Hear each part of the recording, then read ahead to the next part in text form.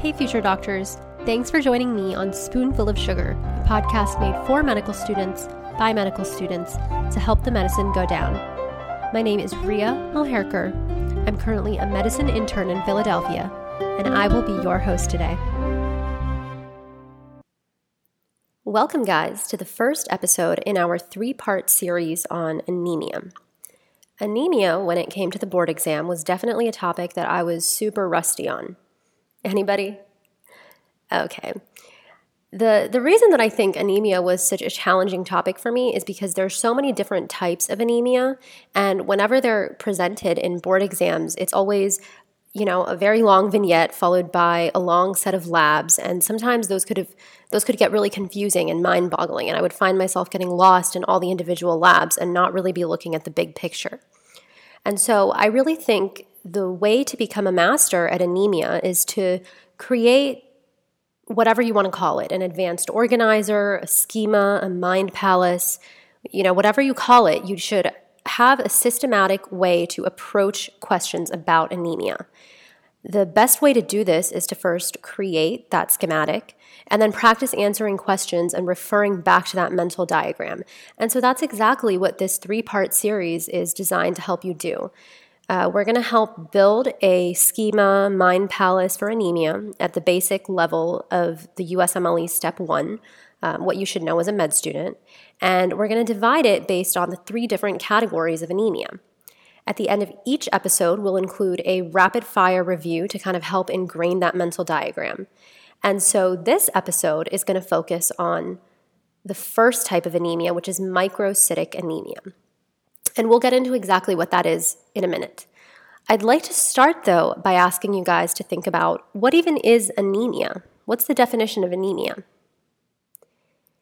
If you're thinking that it's some kind of impairment in the ability of our blood to carry oxygen to the tissues, you're absolutely right. Anemia can be from decreased red blood cells, decreased hemoglobin. These are some of the things you want to look out for. Basically, our body is having trouble carrying oxygen to the tissues. Do you guys know what normal hemoglobin is, what the levels of normal hemoglobin are? So it definitely depends on gender. The hemoglobin, on average, is slightly higher in males, but average reference value to keep in mind is about 13 to 16 grams per deciliter, and that's normal hemoglobin for both males and females. The reference values are always going to be provided on the exam, and I would always advise you to look at them because even if you think that you know what the reference value is, it doesn't hurt to check because it's right there. So that's hemoglobin. What is hematocrit? And before you think about a value, I want you to think about what hematocrit represents. So hematocrit is defined as the percentage of volume of red blood cells in the blood. Whenever we centrifuge a sample of blood, the hematocrit forms the bottom layer because it's the percentage of red blood cells in the blood. What are the other layers whenever we centrifuge blood? Do you guys know? If the bottom is hematocrit, there's 2 other layers on top of that. So the middle layer is the buffy coat. I think that's kind of a funny name for it, but buffy coat represents the white blood cells and platelets. So the red blood cells are the heaviest, they sink to the bottom. On top of that is the buffy coat, which are white blood cells and platelets. And then the topmost layer is then the plasma, so the rest of the fluid in the blood. That contains, other proteins like immunoglobulins and stuff. So just as a general rule of thumb, hematocrit is generally estimated by hemoglobin times 3, just roughly. Okay, so usually if the hemoglobin is going to be low and a patient is anemic, their hematocrit's probably going to be low as well. So whenever we're diagnosing anemia, how do we even know that a patient is anemic? What value do you usually look at? The hemoglobin. Usually the hemoglobin is low, and that tells you that a patient is anemic. And then the next step, once you figure out that a patient is in fact anemic, is to figure out what type of anemia they have. And there's different ways to organize anemia. There's definitely a lot of ways, but I have always learned to divide the types of anemia based on the mean corpuscular volume. What is mean corpuscular volume, or MCV? What does that mean? It's the average size of the red blood cell. So we know that a patient is anemic based on low hemoglobin. They probably have a low hematocrit as well, so low volume of red blood cells in the blood. And then we look at what is the size of that red blood cell, each individual RBC. So do you guys know what normal MCV is? It's about 80 to 100. And the unit on this, I had to look it up, is a femtoliter, abbreviated FL. It's 1 cubic micrometer. So you really don't need to know that. It's not at all high yield, but you should know that a normal MCV volume is about 80 to 100. So if it's 80 to 100, a patient is considered normocytic. So let's say a patient's hemoglobin is low, and then you look at the MCV, and it's between 80 and 100. That would mean that the patient has normocytic anemia because their MCV is normal. What if their MCV is lower than 80? What type of anemia do they have? So lower than 80 means their red blood cells are small, so they have microcytic anemia. And if the MCV is higher than 100, what would that be? They have large RBC, so they have macrocytic anemia. So it's pretty simple. You look at a patient's hemoglobin, it's low, so they have anemia. And then you look at the MCV. Is it normocytic, 80 to 100, or is it microcytic, less than 80, or is it macrocytic, higher than 80? And once you have placed your patient into one of those three categories, then it's just about knowing what are the different causes of anemia within each category. And so now we get to the meat of our episode, which is in fact titled Microcytic Anemia. And so you can imagine in today's episode, we are going to discuss the different causes of microcytic anemia. So why would patients have a low hemoglobin with a small mean corpuscular volume? And what I'm going to do is present to you just a few different cases. We'll talk about vignettes, the way that they might be presented on boards, and we'll just kind of dissect the cases and understand why each disease presents the way that it does. Okay?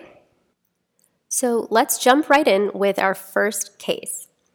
In case 1, I'm going to describe a Mediterranean couple who comes in with their 9-month-old baby who seems to be falling off the growth curve. The baby is very irritable. His mother has noticed some dark urine, and on physical exam, he shows scleral icterus, he has diffuse jaundice, he also has hepatosplenomegaly. If you take a skull x-ray, it's going to show kind of a hair-on-end appearance. Do you guys know what the likely diagnosis in this baby is? So with this vignette, I'm going for a diagnosis of beta thalassemia major. Do you guys know how you even get beta thalassemia? So beta thalassemia results from a point mutation in the globin gene. It's important to know that it's a point mutation in the globin gene, which means there's one amino acid that's replaced. That results in underproduction or absent production of the beta globin. And there's different types of thalassemia based on what type of mutation it is. So if they have absent production, we call it major, beta thalassemia major. And if there's just underproduction of the beta globin gene, it's beta thalassemia minor. And that can often be asymptomatic. Do you guys know how you would diagnose thalassemia? You use hemoglobin electrophoresis, and it's important to understand what we're looking for. So what's the normal structure of adult hemoglobin? Remember, normal hemoglobin is a tetramer that's made of 4 chains. We call it hemoglobin A1, and the 4 chains are 2 alpha chains and 2 beta chains. So it's alpha 2, beta 2, and that forms a tetramer, and that's normal adult hemoglobin. Now, patients with beta thalassemia don't have the beta globin gene, so they can't make that normal tetramer with 2 alpha and 2 beta chains. So what do they make instead? They make something that we call hemoglobin A2. This has 2 alpha chains and 2 delta chains. So remember, normal hemoglobin has 2 alpha, 2 beta chains. That's called hemoglobin A1. That's where the HbA1c comes from, which we measure in diabetic patients because we're measuring how much normal hemoglobin A1, is glycosylated. And then patients with beta thalassemia will make HbA2, and this is an abnormal variant of adult hemoglobin because there's not enough beta chains. So instead, they substitute delta chains, and they have 2 alpha, 2 delta chains. Now, this baby has some pretty serious symptoms. He's jaundiced, he has hepatosplenomegaly, he has a weird looking skull x-ray. Why is he coming in at 9 months? You'd think this would be going on for, a longer time. So symptoms for thalassemia usually start to develop after a period of 6 months. Do you guys know why? That's because until 6 months, babies are still making their fetal hemoglobin, hemoglobin F. And that is made up of 2 alpha chains and 2 gamma chains, so totally different structure. So when they have fetal hemoglobin, they're not going to present with symptoms of anemia because they still have that fetal hemoglobin. So it's kind of protective, and then they're not symptomatic until later. So now let's talk about the baby's specific symptoms and understand why he's presenting that way. So the first thing that the parents noticed is he's falling off the growth curve and he's very irritable. Why is that? That's simply because the baby's anemic, okay? He's not able to deliver appropriate amounts of oxygen to his tissues, and so they're not growing normally.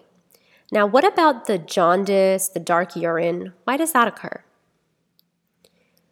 That's because the body is hemolyzing the abnormal hemoglobin. HbA2 is not recognized as normal hemoglobin, and so that gets hemolyzed. And so they can present with symptoms of hemolysis like jaundice and dark urine. What about the hepatosplenomegaly, the skull x-ray that shows the hair on end appearance? You might hear it described as a crew cut appearance. What are those symptoms coming from? So this is interesting. In patients with thalassemia, they can get extramedullary hematopoiesis as well as bone marrow expansion. So extramedullary hematopoiesis explains why the spleen and liver are larger. And then the bone marrow expansion explains the skeletal abnormalities, so that hair on end appearance on the skull. They can also get facial abnormalities, and it's called chipmunk facies. So they look like a chipmunk because literally the bones in their face are growing larger. Now, do you guys know what iron studies would look like for thalassemia? Let's talk about the iron as well as the ferritin. What would happen to iron and ferritin in patients with thalassemia? So iron or ferritin can both be either normal or increased, and that's because of increased red blood cell turnover. So iron and ferritin would actually be normal or increased in patients with thalassemia. And do you guys know what special type of cell type you might see on their blood smear? I'm going for target cells. So target cells they look like, regular red blood cells, but then they have a big white-out appearance in the middle. So it looks like an actual target. And these types of cells form anytime you have trouble making hemoglobin. So the reason that they have that target shape with the white in the middle is because the red blood cells have excess cell membrane and decreased volume. And so there's not enough actual content to fill up that cell, and so the middle part looks whiter. So target cells would be something that you would see on a smear of a patient with thalassemia. Now, unfortunately, especially with beta thalassemia major, the mortality can be very high. Do you guys know how we manage patients with this disease? So they might need regular blood transfusion just to keep their hemoglobin normal. And do you guys know what a complication of regular blood transfusion might be? This is sometimes tested. A complication of regular blood transfusion is actually iron overload, so secondary hemochromatosis. I think that's pretty interesting. Now, keep in mind that usually beta thalassemia is not that extreme. Most of patients with beta thalassemia will have beta thalassemia minor, which can even be asymptomatic. Be careful to look out for the Mediterranean origin as well as microcytic anemia with normal iron studies. And on electrophoresis, you're going to see more hemoglobin A2. Now, another type of thalassemia besides beta thalassemia is alpha thalassemia. Do you guys know what type of demographic this tends to affect? Usually Asian and African populations. Beta thalassemia is more in Mediterraneans, and alpha thalassemia in the Asian and African populations. And what type of mutation causes the alpha thalassemia?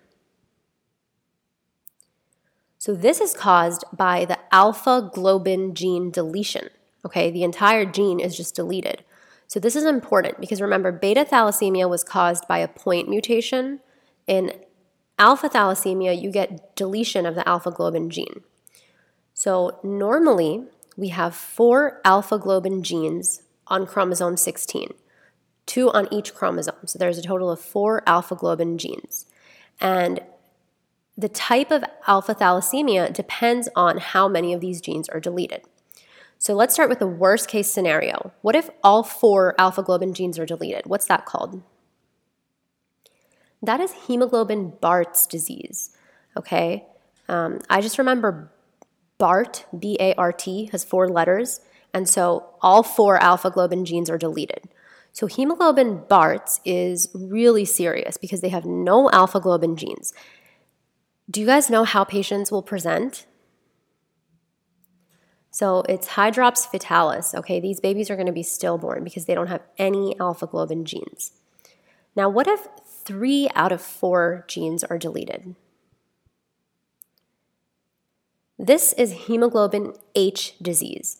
I remember this because a high number of alpha globin genes are deleted, but not all. So hemoglobin H disease, H for high number of genes deleted. This still presents with a pretty severe anemia. Now, what if 2 out of 4 genes are deleted? This is called alpha thalassemia minor, and it presents with a mild anemia. With alpha thalassemia minor, we'll talk about cis versus trans deletion. What does that even mean, cis versus trans? So you have to think back to genetics to remember what this means. So cis means that both deletions are on the same chromosome. Trans means that the deletions are on opposite chromosomes. Now, which one would be worse to have if you're going to have kids? Think about it. Would it be worse to have cis deletion or trans deletion for offspring? It's going to be worse to have a cis deletion because think about what you're passing down. If you have a trans deletion, then you're only going to pass down one missing gene. But if you have a cis deletion, then you have a chance of passing down both missing genes. And so that's kind of worse for the carrier's kids. Now, what about studies for patients with alpha thalassemia? Let's talk about their blood smear as well as their iron studies. What do you think it's going to be? It's pretty much the same as beta thalassemia. So suspect thalassemia in patients with microcytic anemia, but normal iron studies, and also pay attention to their demographics because that can be a clue as to whether they have alpha or beta thalassemia. Let's move on now to talk about the next type of microcytic anemia. So this is a type of anemia which is X-linked, and it's caused by the deficiency in an enzyme called ALA synthase, or aminolevulonate synthase. If you were to do a peripheral blood smear, you'd see basophilic stippling of the RBCs. Do you know what the diagnosis is here? So this is sideroblastic anemia. This is kind of tough. You have to remember how hemoglobin is synthesized. So if you don't remember, let me give you a quick 2-second recap. Basically, hemoglobin synthesis starts in the mitochondria, moves to the cytoplasm, and then finishes up again in the mitochondria. So ALA synthase, or aminolevulonate synthase, is an enzyme which converts glycine and succinyl-CoA into aminolevulonic acid. It synthesizes aminolevulonic acid, thus the name ALA synthase.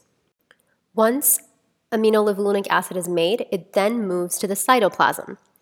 So basically, if you can't form ALA because ALA synthase isn't working, then there's nothing to move into the cytoplasm.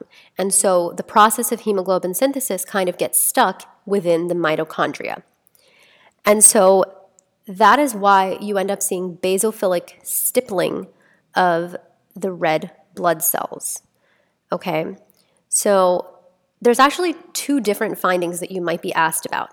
It could be in the bone marrow versus in the peripheral smear. So do you know what finding you're going to find in the bone marrow? So bone marrow smear will show ringed sideroblasts. The reason we have a ring is because iron accumulate in the mitochondria, and all the mitochondria are focused around the nucleus. So just imagine a bunch of mitochondria with hemoglobin synthesis products stuffed in them, all circled around the nucleus. So you can imagine it forms a ring.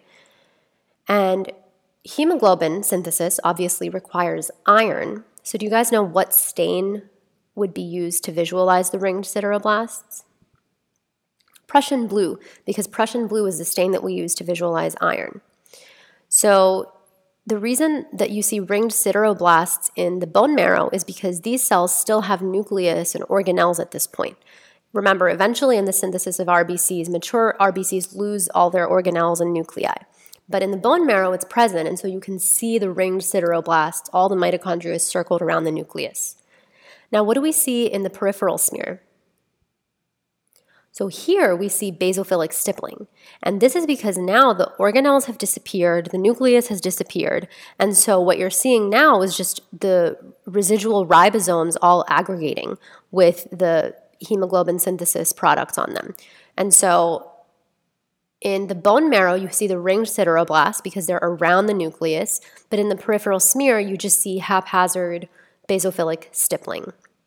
Now, sideroblastic anemia can either be inherited, where you have a mutation in the gene for ALA synthase, or they can be acquired. Do you guys know what are some causes of acquired sideroblastic anemia? So alcohol is the most common cause. Alcohol really messes with bone marrow function, just remember that.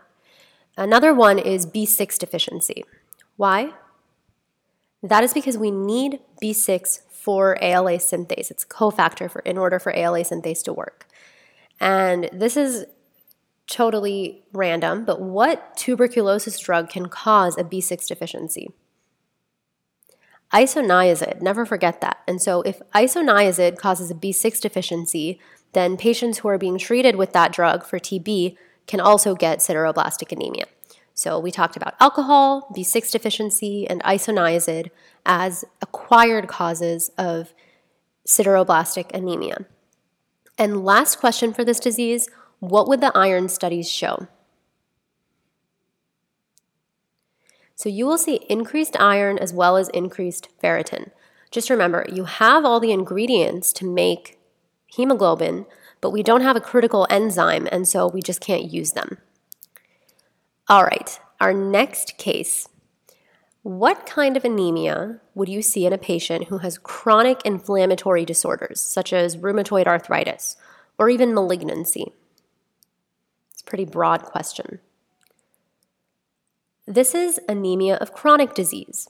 Do you guys know the pathogenesis, why patients get anemia of chronic disease? So, in patients with chronic inflammation or malignancy, there is a release of inflammatory cytokines, and these can cause the liver to release hepcidin. So hepcidin inhibits ferroportin on cell membranes, okay? And ferroportin, it's kind of in the name, helps transport iron out of the cell. It also helps absorb it in the GI tract. It helps transport iron. So if hepcidin inhibits ferroportin, then we're not able to allow iron to leave the cell. We're not able to absorb iron from the GI tract. And so what ends up happening is that there's low iron because all the iron ends up getting stored within the cells. I kind of think about it this way. So inflammatory cytokines are released usually because there is some kind of pathogen or some kind of threat to the body. And a lot of times pathogens use up the iron and the body doesn't want them to get it. And so anemia of chronic disease is kind of a protective mechanism. Our body wants to store the iron within the cells to prevent it from getting to the pathogen. And sometimes our body gets confused and these inflammatory cytokines are released not just because of a pathogen, but also because of chronic inflammatory disorders as well as malignancy. I hope that makes sense. Just kind of think about it as the body is holding on to all the iron and storing it within the cells, and it's not really absorbing any iron because it doesn't want to help a potential pathogen. So anytime there's inflammatory cytokines, they cause the liver to release hepcidin, which inhibits ferroportin. Now, it's really important to understand the iron studies for this disease. So in anemia of chronic disease, what is going to happen to the serum iron? It's going to be decreased because the body is storing all the iron within the cells and it's not absorbing iron from the GI tract. What happens to the total iron binding capacity? Total iron binding capacity, abbreviated TIBC, is decreased as well. There's less transferrin present because we don't need to transport iron in the blood. So our body kind of downregulates transferrin production, and then the ability of the body to hold on to iron, or the TIBC, is decreased. And what happens to ferritin in anemia of chronic disease? So remember that ferritin is actually an acute phase reactant. So anytime there's inflammation, ferritin increases. And in this situation, it's anemia of chronic disease, which results from inflammation. And so ferritin is going to be increased. Good job, guys. As you can see, anemia is quite a lot to think through, but I think that once you understand it, then the questions, when they're presented, it's going to make a lot more sense. So let's move on to our next case. Let's say a 68-year-old man who has a 4-month history of fatigue and darker stools comes into the office just kind of saying that he doesn't really feel well. On exam, he has conjunctival pallor. His labs show microcytic anemia. What's his diagnosis? So for this patient, I'm kind of going for the classic presentation of iron deficiency anemia. Do you guys know what's happening in this patient? Any guesses as to what this patient has? So he's a 68-year-old man who has a history of fatigue and darker stools. So in a patient like this, an elderly patient who has unexplained fatigue and microcytic anemia, you want to think about colon cancer until proven otherwise. The fact that he has darker stools means that he's likely losing blood through the stool. Patients who are over 50 years old should be getting colonoscopies at least every 10 years.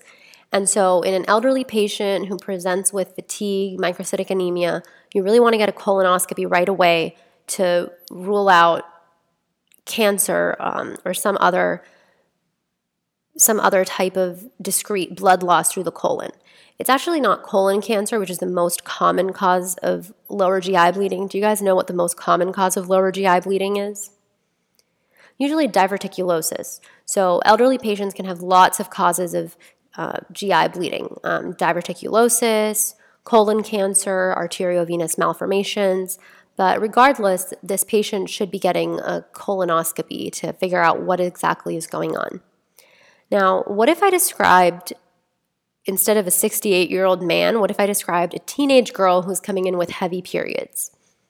Same thing. She probably has iron deficiency anemia due to blood loss. Iron deficiency anemia is very common and probably the first one that you kind of want to suspect in patients who have microcytic anemia. Sometimes iron deficiency anemia can present with some weird findings. So what if patients start craving ice chips or dirt? This is pica, where they start craving foods, not even foods, they start wanting to eat things that are not really nourishing for them.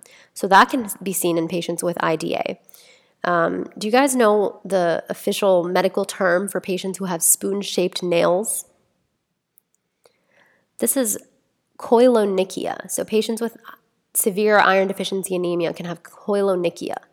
And sometimes they might have a beefy red tongue. What's that called? Glossitis, basically enlargement of their tongue. These are just some random weird findings that can be seen in patients with iron deficiency anemia. Now, there's one syndrome that you kind of have to know. It's a triad. So it's a triad of iron deficiency anemia plus esophageal webs plus dysphagia. Do you guys know what this is called? IDA, esophageal webs, and dysphagia. This is Plummer-Vinson syndrome. If you got that, pat on the back. Now, of course, if you're suspecting iron deficiency anemia in a patient, you're going to order an iron panel. So let's talk about what that would show. What happens to iron? It's going to be decreased, obviously, because they don't have iron. What's going to happen to total iron binding capacity? that's going to be increased because patients actually have a deficiency of iron, and so they have all this transferrin that's just not bound to iron. And so as a result, their total iron binding capacity is going to be increased. Remember that in anemia of chronic disease, their total iron binding capacity is decreased. But in iron deficiency, the binding capacity is increased. And what happens to ferritin? So ferritin is decreased. Usually the function of ferritin is to store iron intracellularly, and as a result, ferritin will be decreased. Now, just as a note, sometimes in question stems, it can be hard to tell the difference between iron deficiency anemia and thalassemia. So if you're looking at a question and you're not really sure what the culprit is, I would recommend using the RDW, or the red cell distribution width. This is a measure of how variable the red blood cells are in size. So in iron deficiency anemia, we can have a mix of smaller cells and larger cells, and as a result, we'll have an increased RDW. In thalassemia, though, they have a problem making hemoglobin, and so all the cells are smaller. And so these patients will have a normal RDW, or red cell distribution width. So in iron deficiency anemia, just think of it this way. The body is trying to do whatever it can to produce blood cells. And so they are sometimes smaller, sometimes larger. It doesn't really care. So we have an increased distribution width.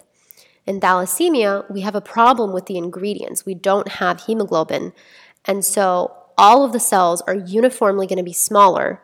So the distribution width is going to be normal because there's not a lot of variation. Does that make sense? I hope so. If not, go back and listen to that part again because I just want to make sure you understand what RDW is and how to use it to differentiate between iron deficiency anemia and thalassemia. I'll move on now to the last vignette for microcytic anemia. So in this vignette, I'm going to describe a 44-year-old man who renovates homes for a living. And he's actually brought into the clinic by his wife because he's had several months of forgetfulness and confusion, and it kind of seems to be worsening. When you talk to the patient, he also complains of muscle aches, abdominal pain, constipation. When you examine him, he has weakness in his extensor muscles. And let's say the vignette also provides a picture of his gums, and you can see these dark pigmented lines on his gums. Do you guys know what the diagnosis here is? So this is lead poisoning, okay? For lead poisoning, I want you to think about confusion plus constipation plus axonal degradation, which explains the muscle weakness.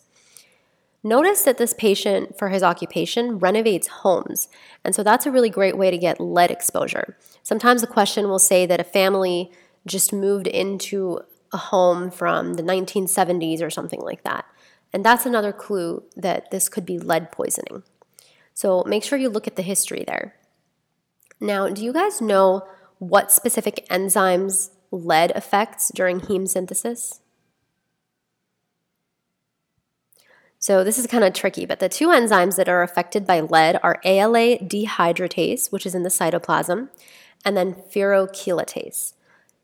Furochelatase is in the mitochondria at the very end of the hemoglobin synthesis pathway. This is actually the enzyme which catalyzes the conversion of protoporphyrin to heme.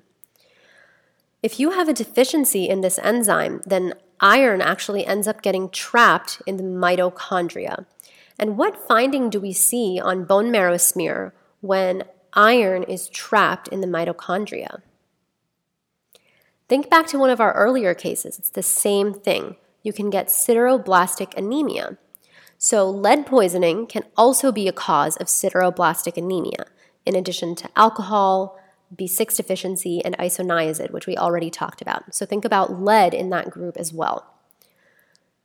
Basically, lead inhibits these enzymes, and it traps iron in the mitochondria. And so that's why you get that ring around the nucleus when you do a bone marrow smear. So that's sideroblastic anemia. Now, what about kids? I did mention that sometimes they'll talk about a family moving into a new home and the kid will come in. Do you guys know what symptoms happen in children? Children can kind of have more serious symptoms. So they can get decreased IQ, they can get cognitive regression. If it's extreme, they can even get seizures.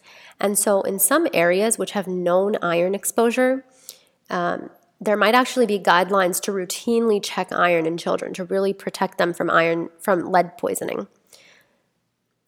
Now, what is the treatment for lead poisoning? Do you guys know?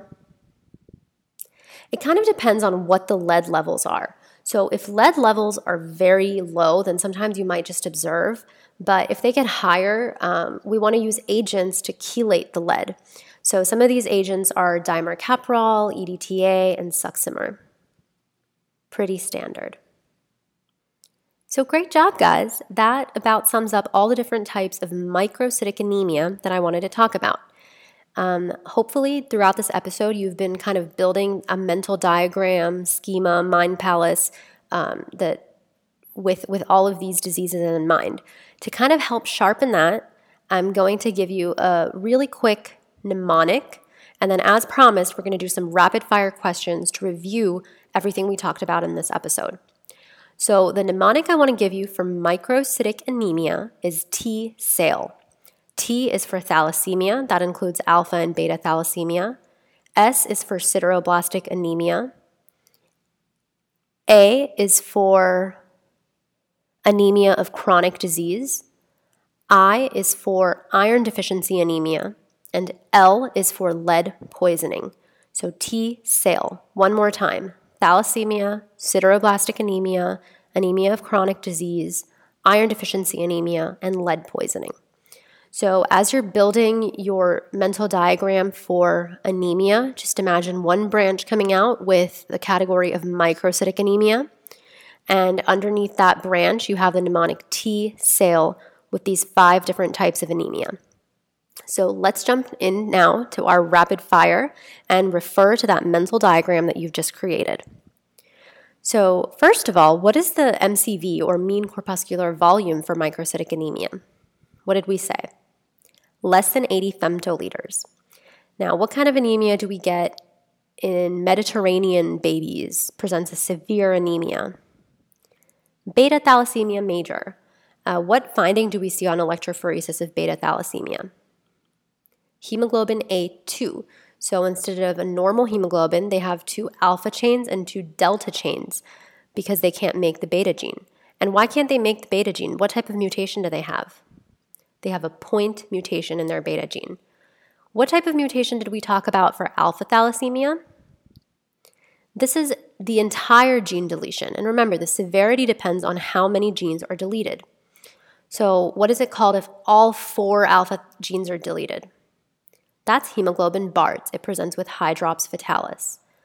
What if just 2 genes are deleted? Which is going to be worse for the offspring, cis or trans? Cis, because you don't want to pass on a chromosome with both genes deleted on it. Now, what did we call a deficiency in ALA synthase, or a deficiency in B6? Sideroblastic anemia. And what type of smear shows us the ringed sideroblasts? Bone marrow. Remember, that's because cells in the bone marrow will still have their nuclei. And then what type of smear shows us the basophilic stippling of the RBCs? That's in the peripheral smear. Great.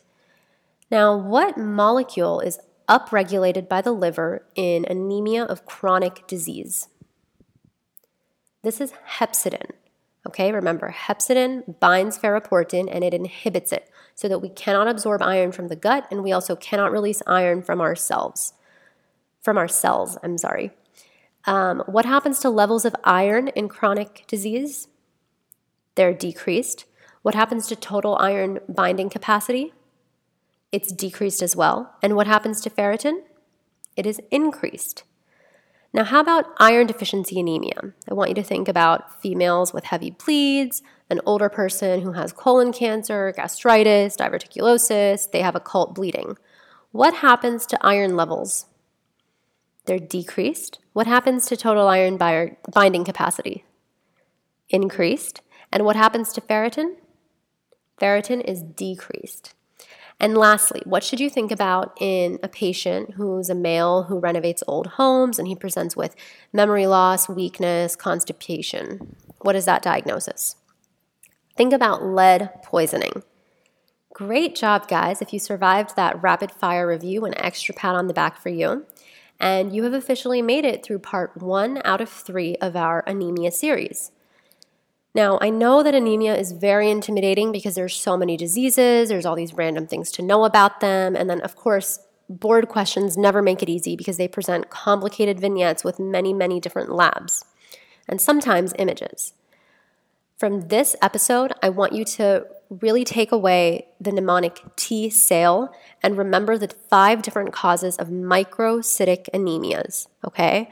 And if you can remember those, then I think that's one huge step into tackling these challenging questions about anemia. Stay tuned for our next 2 episodes on normocytic and macrocytic anemia.